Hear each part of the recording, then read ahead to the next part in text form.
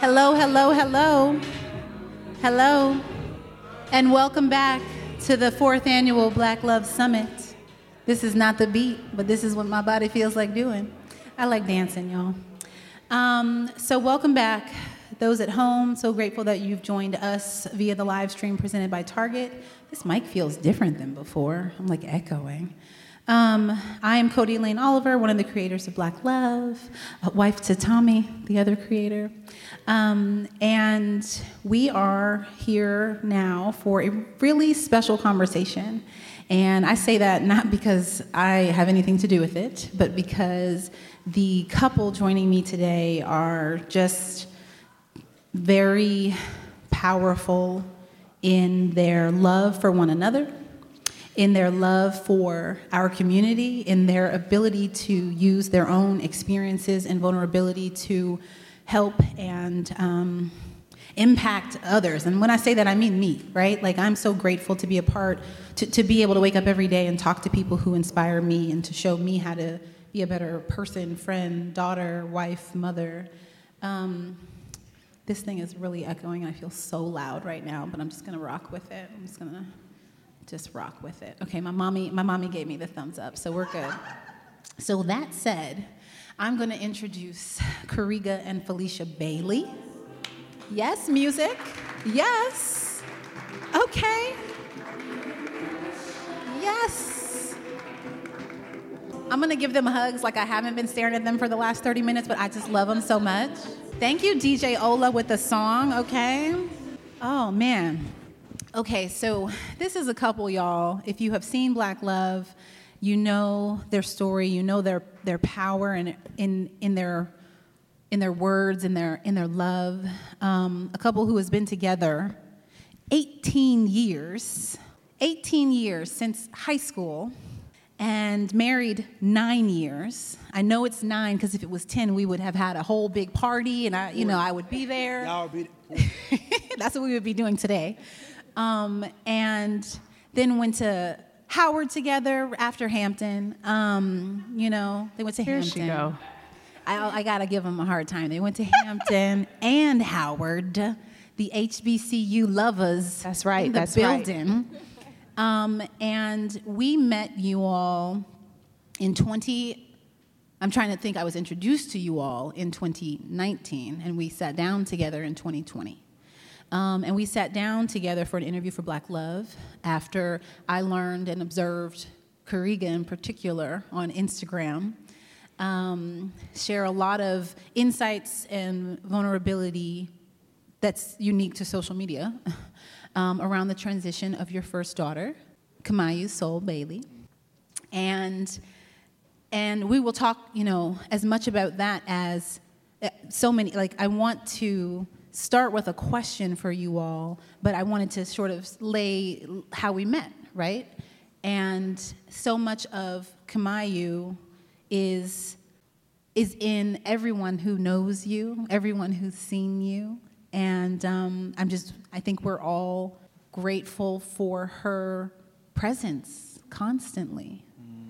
And I'm grateful just for how much you all have given us, your friends, your extended family, your folks that don't know you, how much you've shared. And grateful to be a part of your lives now and be able to see you continue to grow and share. And to see Kamayu show up, and to see Kamali, baby girl Bailey Dose, who's right there, guys. Their baby girl Kamali. She has assured us that she will not cry because I asked her not to. So we're gonna see. But these two, look, at the end of the day, we're here because I find the way that they share their love in all of its forms to be amazing and articulate, and from the standpoint of most of us when we're going through things, when we're being vulnerable, it's hard to tell people how you feel, and y'all are honestly good at that, communicating, and it's inspiring. And so I want to start with a question that is the name of this panel, which is Loving Abundantly. There's so many things that y'all say, and I use these words and phrases later, but this one in particular, because we talked about it the other day, I want to hear from you. What does that mean? What does it mean that we should be loving more abundantly? I'm here with you. Okay, great. I love how she looks. I'm going to invite myself to take a deep breath.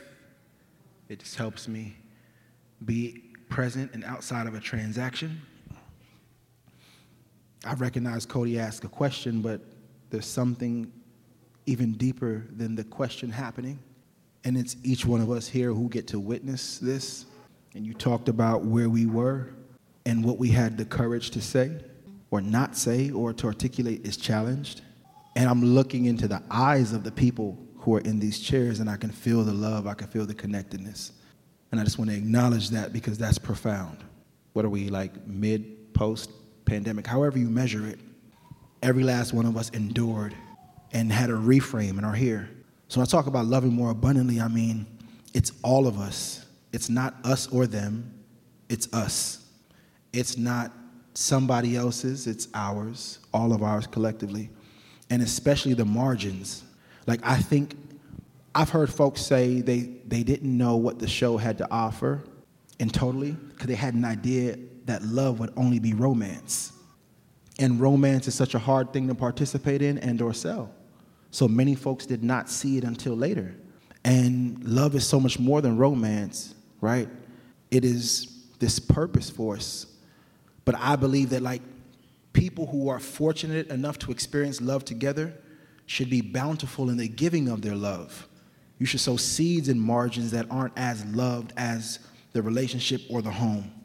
You should look to include other people outside your neighborhood, outside your zip code, right? In that love, in that experience of seeing what love builds like. So when we talk about loving more abundantly, we're talking about the least of us, the left out, and the looked over. We're working from the margins up. And I just think that whenever you are blessed to find someone to practice love with, y'all should be sowing seeds in your family and your children, but across town too. And I allowed Karega to open it up for us because I know that he can set the context for the question. And when he talks about loving the least of us, the left out and the looked over, this is work that we've been able to practice for the last several years. Prior to you all maybe being familiar with my story, Karega and I have done work with mothers who have lost children to gun violence. And in fact, when I found out I was pregnant with Kamayu, we were doing a healing circle for those mothers. And I remember being in that space and not exactly knowing how I could even offer anything for a mother who has lost a child in that way. Karega's work has been rooted in serving these mothers, but not insofar as it's training, but in experience. He has lost his brother to gun violence in 2014 and has had to support his family. Sorry.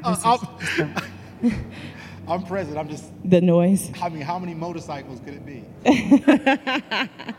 I'm glad you know what it is, because I'm like, is that the air conditioner? What's going on?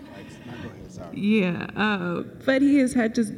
He's had firsthand experience with working with his mother who lost their son, brother, uncle, father.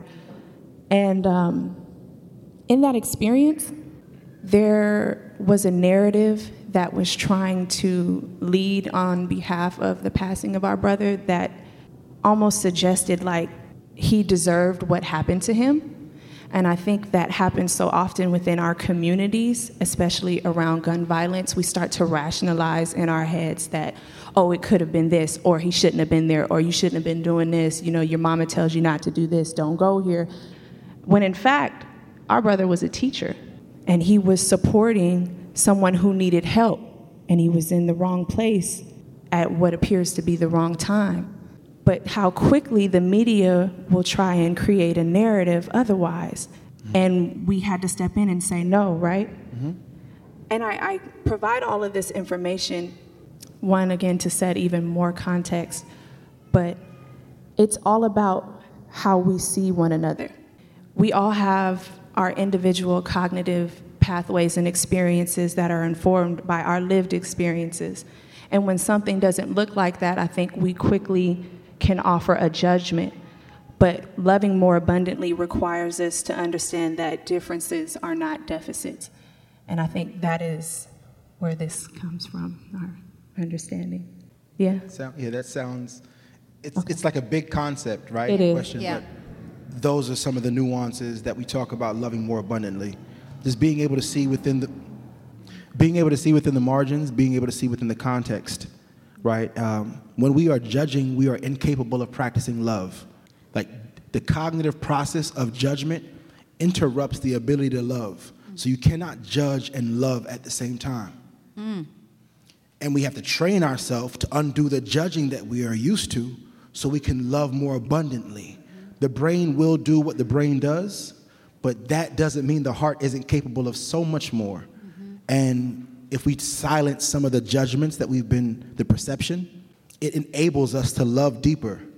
And I just, because I want to hold on to that. I want to remember every word of it because that's why we're here in every way. And I think that's why we all, and I say all representing Tommy, like fell in love when we sat down and talked to each other because, Tommy and I do the work that we do with couples, featuring couples.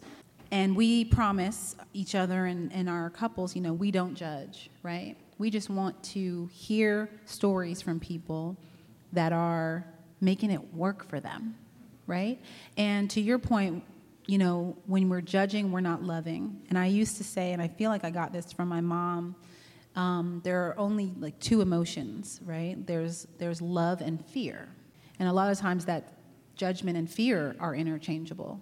And to what Karega is saying, that judgment, that can be us judging ourselves, that can be us judging others in our community, that can be us judging others' relationships, right? Which is, again, why Tommy and I started doing what we're doing, because we are real quick to be like, oh, why are they together? Or why, or even when we're dating, like, why is this person like this? And it's like, when you take it a step further and offer love, that don't mean you gotta love everybody you date, that don't mean, but when you look through the lens of love, then we can connect better.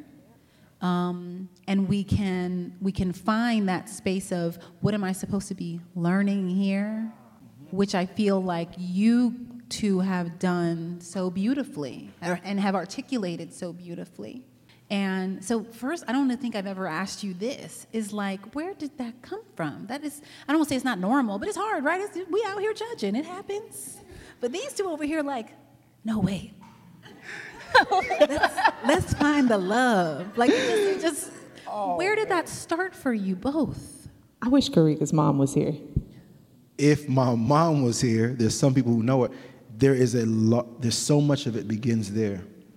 But I also must say that I don't think anybody in this room has seen me offended, and I'm not the same person when I'm offended. None of us. None of us are. It debilitates a level of ration and a level of agency that we all come equipped with, because offense means that I must take offense, right? That's the only way to get it. I took offense to that, which means that I have to take off whatever armor I'm wearing and put on the jacket of offense. Well, by that time, you made me whatever you want me to be. If I am willing to disarm myself or who I am and what I came with to respond to the offense. I lay it down in that pathway of understanding because that's the way it is with offense. That's an easily identifiable one. But so could it be like the desire to be right or pride or... But I think a large part of it comes from, like, my mother. We come from a people, it's a different sensibility. She's equipped this way, and her mother is equipped this way. But everybody is capable of judging. Everybody's capable of being offended. I think what happens is a large part of my experiences in love is also shaped by teaching in Southeast D.C. So my background is in special education.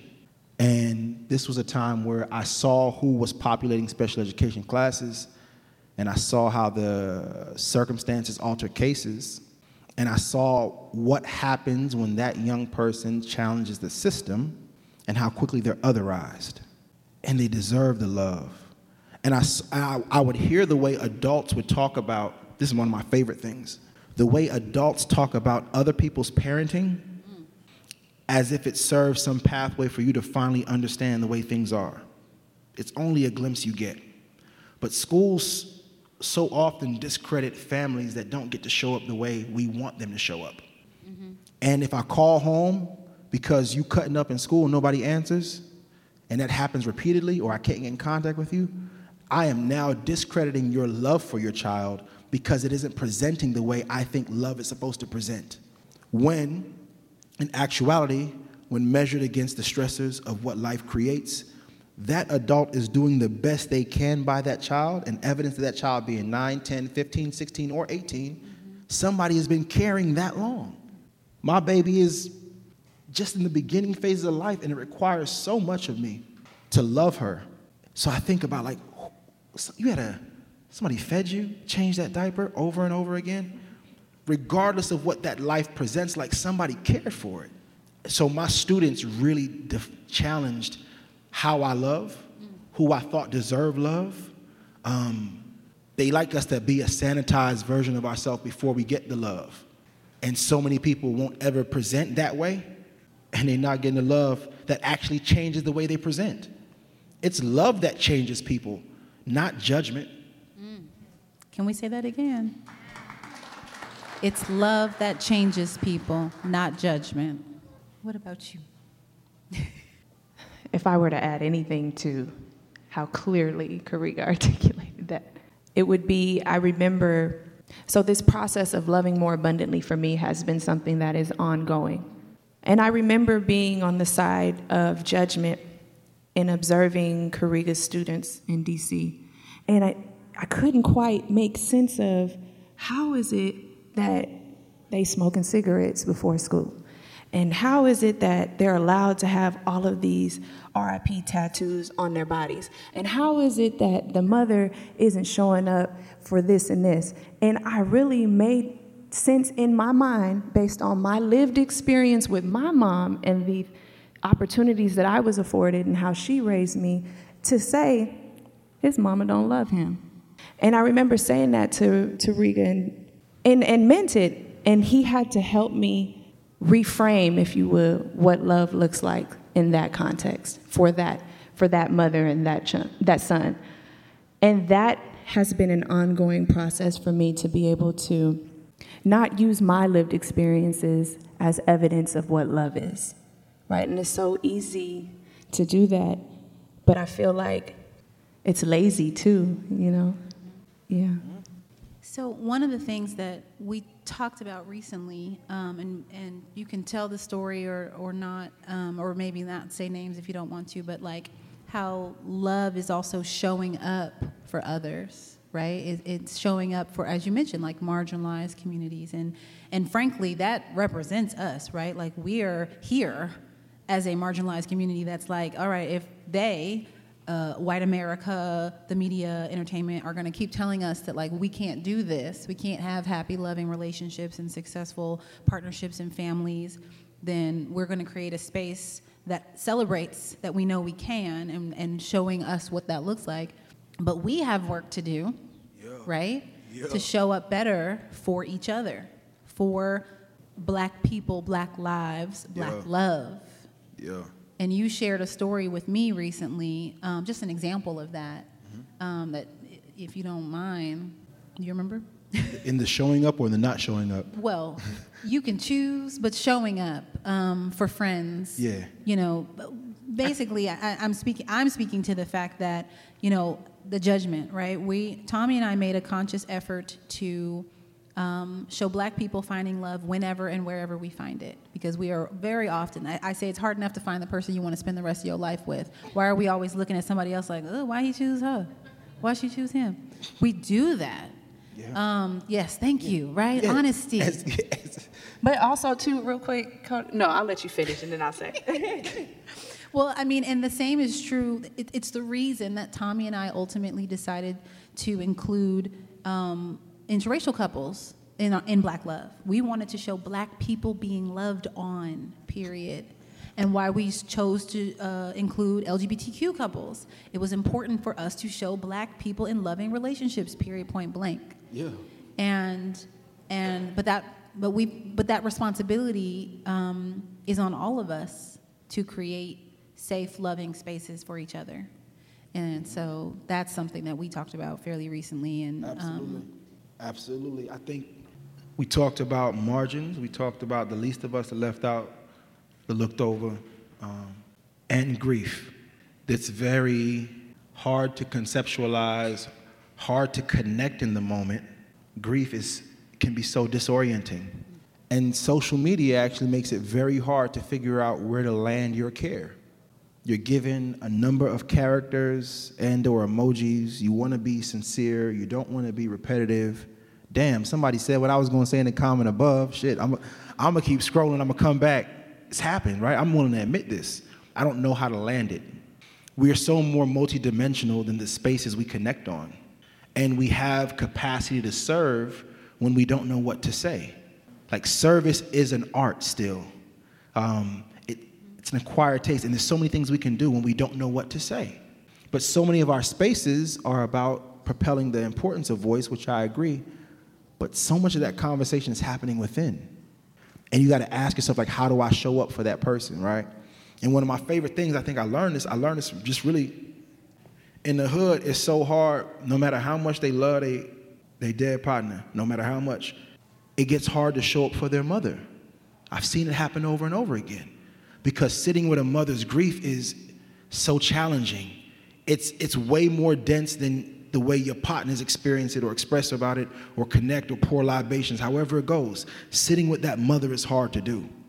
So I wonder what we can learn from being able to sit with mothers, our own if they're available, or mothers who have experienced grief, period. I learned there was a radical gentleness afforded to Felicia and I that were not afforded to mothers who lost their children in different ways, because the brain started to judge and to create the context of what might have happened, why that child didn't make the best decision. It doesn't change the fact that they both still hurt in their wombs. So when I saw what could happen, what human beings were capable of for Felicia, I began to wrap my mind around, how do we distribute that? How do we show up for each other like that, no matter what the context is? Minus the judgment, how do we serve? And, you know, there's a voice to the left. We call him Uncle Hype, right? But Dio's doing photography here. Context. He poked his little head. He photographed Felicia and I's first pregnancy first. And he would always talk about, I just want to show up however I can. And he was like, no, bro, love makes itself known. That is important. And it's not about recognition. It's not about positionality. It's literally about serving. We have to become servants again. Anybody who's seeking romance or seeking partnership long term, you will become a servant again. You have to know how to serve. And it doesn't mean the servanthood is one-sided, and it's reciprocal and it's bountiful, and you serve one another.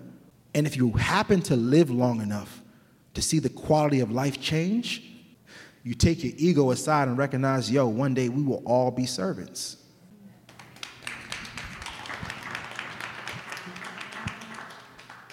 I don't know if I want to add that, but I do want to practice grace with myself and extend that as an invitation to all when we talk about how we are judging, or how when comparing someone else's lived experiences to our own, we create a judgment. I want to also humanize that and say it is actually the most natural thing that we can do. It is a cognitive experience that we are all having, and that practicing recognizing that someone else's differences are not deficits, that is the work. That is love in practice, whether it's with our communities, our friendships, our parents, our children, and with our partners. It's funny, and it's nice to hear you reference parents even, because, part of having you all here, it's like everything that you say epitomizes what Tommy and I hoped to create and communicate with our community. And one of those things is, we are often the product of our childhoods. right? And I guess I shouldn't say often. It's probably like hands down, like we are the product of that. And we don't always realize it. And sometimes it's like, oh, everything was good. And, you know, but I think it's important. Like when we say 360 degrees of Black love, people know the show for romantic love, but it really is looking at your life and the people in your life and recognizing how we show up for them, how we release them of what they did not know better. And so I appreciate you bringing parenthood into that, because this conversation for me is Black love, right? It's not just like how to be married and stay, you know, it is how do we love each other better. And I feel like we're all trying to figure that out, right? Yes. Like there's not an expert. Right. We're all doing it for the very first time, and it's changing and ongoing. Mm-hmm. Having grace with ourselves and acknowledging that. It's critically important. And you hear me talk about the margin so much is because that's where I come from. I come from a place that it didn't look like this. These conversations weren't happening. I didn't know that I was going to feel the way I felt about Felicia because I didn't know what that feeling was. I didn't understand this type of love. This type of love grew out of being willing, right? But I didn't have this childhood dream of romance and meeting my wife in high school. I damn sure didn't plan on meeting my wife in high school. Nah, he didn't plan it. Right? But when you take into context, when I say I talk about the margin, that's where I come from, I just believe that like those of us who have access to some level of privilege, I champion us to create life experiences for other people so they can be in the room as well. I'm here because people kept bringing me in the room, right? I got invitations to rooms that I couldn't afford to be in. I got invitations to spaces that I didn't even know who these people are. You're talking about a child who's one of 8. My parents are immigrants from Jamaica. We grew up in South Sacramento, namely Meadowview, the same neighborhood where Stephon Clark was shot. That's right up my way. My nieces still grow up there. So I can't take being married and having a partner as a degree of separation. Every degree, everything we get is in service, everything. And you hope that you served and you tilled the soil long enough so that things grow for you in your lifetime or maybe for your children in their lifetime. The things that we do, if my mom was here, she was like, oh my gosh. She'd look around. Well, because so much of her life was raising children. Yeah. She never thought she'd be in rooms or spaces like this or see her children on TV. Well, we should have invited her, Karega. I mean, I promise. Hey, honestly, I'm gonna get her. She was just with us in Oakland. But I say all that because I don't want us to be narrow-sighted when it comes on to love. It doesn't mean that everything will work out the way we want it to in our lifetime. It means that our children's children will be covered. The path is wide enough for all of us. For all of us. It is wide. Mm-hmm. So I definitely want you all to be able to ask questions. So, you know, get ready. If you have any, let us know. I hope we have a mic that we can put out there. But I wanted to kind of speak to the fact that both of you have poured your hearts out in writing. I know when we sat down with you guys for the first time, Karega, you had written, or maybe in the process of, written Soul Affirmations, which is also the name of their podcast on the Black Love Podcast Network, Soul Affirmations. And so I wanted to just hear from both of you what brought that on. And I feel like you're very vulnerable and you share, but like, how hard was it to actually do that for both of you? And yeah, I know. How hard was it? I did not want anything to come from my experience. I can say that I meant it. September 30th, 2019, if I could have stayed there, I would have. But the way time moves, it knows to keep going. And it actually became the only evidence that I would have of my love for my firstborn and how much it can grow. So I need it every day, even though I never wanted it. And in the process, I've been able to lean on Karega. And I'm so very grateful for him and how he has lent himself in, leaning into the process. And he has such a beautiful example of what that looks like. Is that my baby? It is. Hey, little one. She but passed she's through. not It was like really that one. bright, but I saw them. Oh, Crystal gonna get us. Shout out to Black Love's podcast producer, Crystal. She loves us all dearly because we make her life really hard. Thank you. Shout out to Auntie Lala, too, right here, bringing her forth. Get the headband right, okay? Thanks to Target, everyone's watching. But tell us about yours. Okay, I'll tell about 'cause I know mine. what it is, but I don't know that everybody knows. So my book is called Soul Affirmations, a toolkit for mothers who are investigating grief's process. And in my experience with grief, and it may be similar for anyone else who has experienced grief, you may find that people offer you words that come from a very well-intentioned place, but may not necessarily land where they intended it to land. That's one part of it.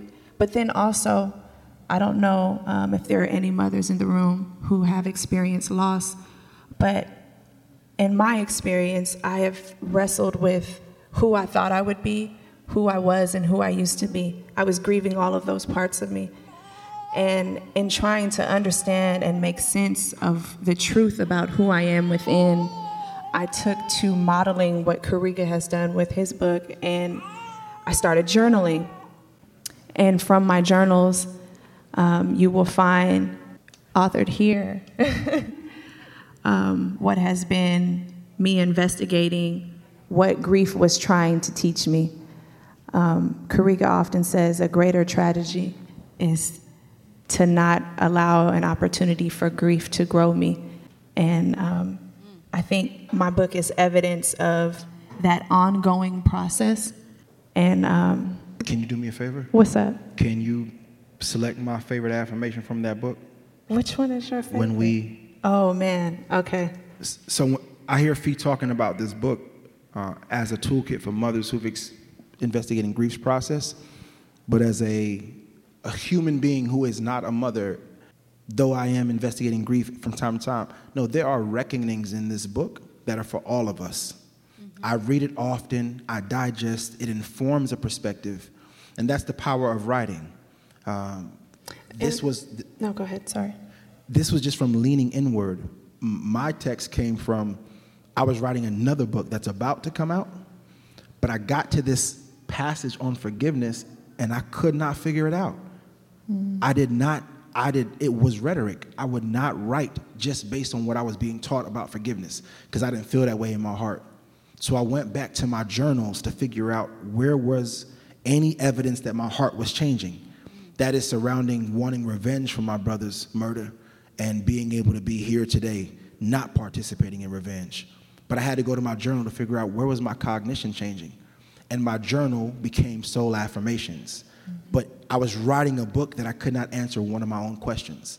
And I went to my journal. And Fee saw what that was happening for me as I was still investigating the process. And she's such a profound thinker and even a better writer. Her writing is fire.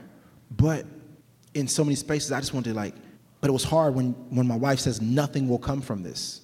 And I am forced to hold my faith, hoping that light would shine through her, but honor her pace. So all I could do was create covering for her to investigate. My pastor came to the hospital and he said, God is not intimidated by her questions. So I took the shift off. I said, good, then go ahead, because she got questions for only God. I can't answer them, no one can answer them. Covered her, and that process, because she writes so often, there we are with. Thank you, babe. And so Karega's favorite affirmation is on page 56. This is how we do it on the podcast. If you got your text, you turn to page 56. And it reads, when we share our stories and are open about our feelings, we create room for compassion and connectedness. We create room for reference. We create room for love. And that has been an ongoing lesson for me. But I have found in sharing my story that I'm here to share it with you all. And I also want to acknowledge the privilege that I've had to be able to take the opportunity to lean into the process. I know that that may not be the case for many mothers, whether they have older children or other responsibilities in the home. And so that's actually why I even have this written. And I have these affirmations, and with each affirmation, there's a space for writing so that you can take that time to fully investigate what it is that you're feeling within, because there's wisdom there. And something that we talked about earlier was so many people in this room raised their hands when I asked, have you ever experienced grief, right? Like, this is something that you wrote from your experience, and it, you know, the title is for mothers who've experienced loss. Investigating grief. Yes. Investigating grief. But investigating grief is a worthwhile effort for all of us and can be done through this book. I sound like a salesman now. I'm not. I just, obviously, y'all see why I adore them. And definitely so who's got questions? We've got the mic out there. And we love y'all for real though. Like, minus all the the order of operations. It's big love on the I love table. all my Instagram cousins. I'm gonna just say it. Straight up. Will you Hello. tell us your name? My name is Michael Wright. Me and my wife are here from Baltimore, Maryland. Hey, what up, y'all? Thank you for coming. Yeah. So my question, you just talked about the importance of sharing your story. So me and my wife are kind of in the process over the last 3 years. We've been on a kind of a health and fitness journey where we've lost a combined total weight of over 500 pounds between the two of us. Wow. So the importance of sharing and me and my wife are both kind of introverts, so we don't get out there a lot, but as we kind of in the process of sharing our story on social media and seeing how important that is, and people are kind of gravitating to us and kind of going along on this journey with us, we're starting to see the importance of it. But how long did it take you guys to get to that point where you were super comfortable sharing your story with the world, pretty much? Man, let me tell you, before Cody and Tommy got to the house, I was so nervous. That was not easy for me. But I will say that they have a gentleness about them that really made room for me to be able to do that. And as Cody was saying, they don't come into the space with judgment. They come in to learn. They make room. They serve, right? And even right before it aired, I remember calling my best friend, Dominica. I say her name this time because I said it on the show. My best friend at the time. No, my best friend, Dominica. And I had a moment of fear. I guess some people might label it as anxiety, but it was fear. Fear of what other people might think, fear of how other people would make sense of what happened to me. I was afraid of people's brains, right? And I allowed myself to have those tears. And my friend, she asked me, Fee, why are you doing this? And I said, I'm doing it for reference. Because like you said, Cody, we all experience grief. There is connectedness. We find the connectedness when we share our story. Mm-hmm. Yeah, and I hope I answered your question. You said, another question, you said Michael, right? So I think embedded in our storytelling is, I lost students, right? And I had to like kind of reconcile that. And I taught in Baltimore too, but like you get the context, right? Of like what I was experiencing on the South Side. I learned how important it was for me to tell my brother's story because the media was incapable of humanizing a black man who lost his life to gun violence. We have a condition that says it's not a human experience, right? It's their problem. And my brother was too noble and too loving and too enduring to be done like that, right? By especially a local media station. No disrespect to anybody, but like, you're supposed to be a member of my community, but there's an agenda that tells you to tell the story this way.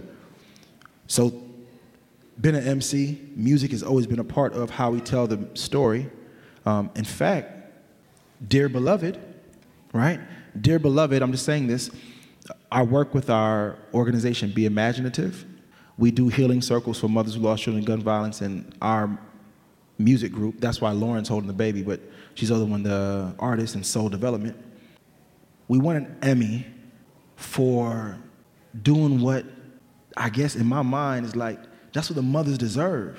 They deserve to tell their own stories. They deserve a space like a Black Love Summit with a nice couch. No, some real shit though. With a nice couch and some hospitality and a hospitality suite. Like that's how our mothers should be regarded. I'm not interested in hearing anything else. But we always give them a bit and a piece and what's left over. So prioritize our mothers and we will evolve as people.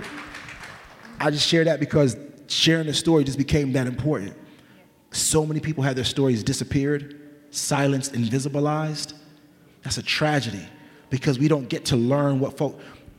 When somebody's married in a church for hella long and they just say, we've been through some things, will you please tell us what those things are so we can figure out if we can make it too? Tommy and I have been trying to get right? the things. Yeah, tell me the things because I want to know if we can make it too.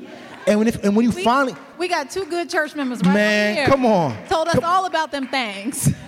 Sometimes we don't find out about those things to the funeral when all the family shows up. Yeah. But by that time, like the love is the honor. You can't take it away. So when we open up about our stories, we create room for connectedness, room for belongingness, room for other people to find themselves in a sliver of that story and then stand in their truth and then tell their story. We have a great deal of invisibilizing folks. And I just think by telling our stories, we create so much more visibility. Okay, y'all, we're going to take one more question. I saw a hand right here. Okay, perfect. Because they are telling me. Hi, I'm Connie. I'm here from New Jersey.